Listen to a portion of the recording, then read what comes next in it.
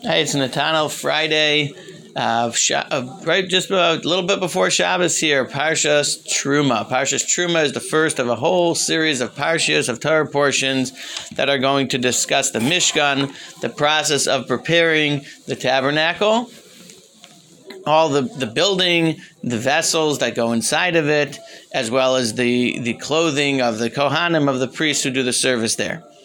The first thing that has to be thought about, that jumps to mind when we think about the Mishkan and the extensive conversations, is why does it have such a big conversation? And the Torah really answers that question very directly.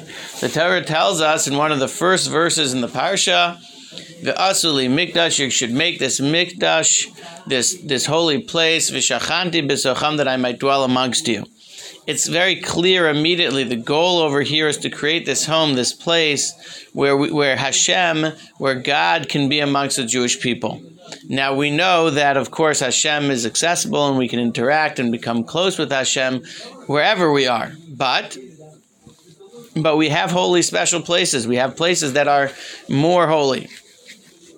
I think that when the process goes on, and we learn about all the details, we have to ponder why so much detail, why these exact items. And I think the answer jumps out to anybody who's been in the process of furnishing, or for sure if you've been in the process of building a home. You're choosing a home, you're building a home, you're furnishing a home, and you start to think, what type of items do I need over here to make the home that we need? What's suitable for my family? Are we a young couple? Do we have kids? Do we need mobility? Maybe a master on the main? How many people are there going to be? How many bathrooms do we need? What size kitchen? What size dining room? What type of furniture is appropriate for the age of the kids? And on and on and on.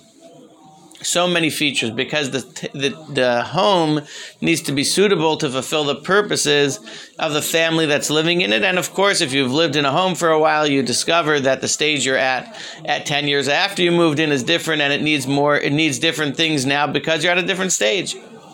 So I think that this is a great way to understand what's happening here in the Parsha. Hashem says you're making a home that will facilitate our relationship, that will facilitate our closeness.